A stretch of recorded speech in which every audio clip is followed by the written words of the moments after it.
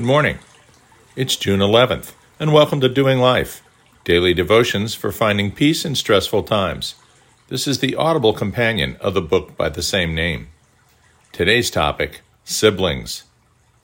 Definition of siblings: children of the same parents, each of whom is perfectly normal until they get together. Sam Levinson.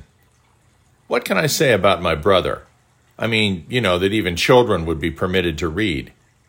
They say that siblings are the only enemy you absolutely can't live without. I'm the younger brother.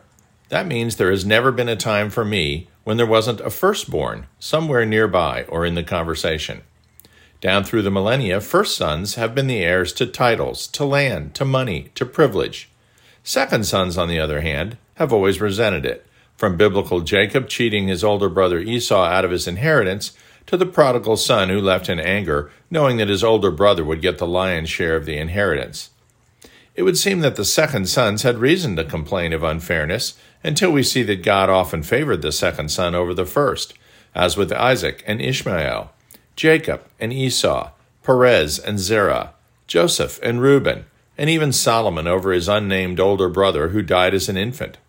While the scriptural principle behind this trend might well be Christ's proclamation that the first shall be last, the fact remains that in this life, when the chips are down, your sibling is always there for you. There is no question that while growing up, my brother often took the heat as the elder, even if I was the instigator of whatever mischief had occurred. While it seemed my big brother beat me in every competition, he was always available to play again, even after I repeatedly claimed he had cheated, or I had flipped over the chessboard, or whatever horrible little brother things I did that I can't now recall. When I felt threatened at school, there was always my big brother to look out for me. Later, through college and medical school, whenever I ran into a sticky wicket, he was there to get me out. Even today, both in our mid-60s, I know that if everything falls apart in my life, I will always be able to turn to my brother. I've watched this with my own children. Now grown, the girls have an almost physical need to get together from time to time. Many of my son's escapades while a teen have only recently come to light because his sisters had his back, and together they made sure the parental units never had a clue. All our kids lived through the emotional trauma of becoming a blended family, and it's clear they depended on each other, always having each other's backs. My wife is an only child. I'm probably not speaking out of turn when I say one of her regrets has been the lack of a sibling, even when she sees our daughters or my brother and I going at it. Siblings are special.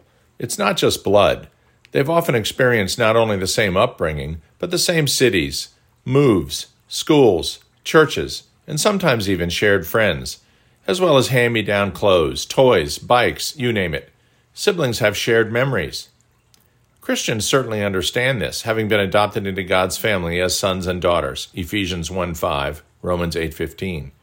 This quite naturally makes all believers brothers and sisters, and it is used as a term of endearment and deep respect throughout the New Testament, Romans 7:4, 1 Corinthians 1:26, Galatians 1:2, and 3:15. While siblings are naturally rivals, having competed for their parents' approval and attention, they are also a constant that can be turned to throughout one's life. My mother was very close to her little brother right up until his death, as was my father to his little brother. Siblings are for life. If you are blessed enough to have a brother or a sister, make sure that you let them know from time to time that you wouldn't have it any other way. If you are estranged from a sibling, unestrange them right now, today, or at the latest tomorrow. Don't go through life holding a grudge or refusing to forgive a sibling. In the end, you've caused yourself suffering and lost an invaluable resource. Christ tells us to love God and love each other. Scripture repeatedly refers to that each other as brother and sister. God did that for a reason. If you mess with a big sister, remember there is always a younger, crazier sister behind her. That's who you don't want to mess with. Anonymous. My brother is my best friend until he tells on me. Then he's my brother. Anonymous. Brotherhood, man's oldest competition. Sisterhood, man's oldest cult. Anonymous. Dear Heavenly Father, thank you for our siblings. We love them in a unique way.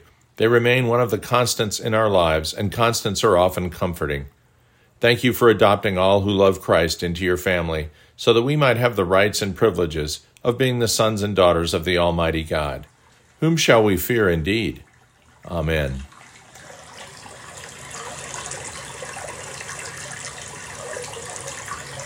We'll see you tomorrow.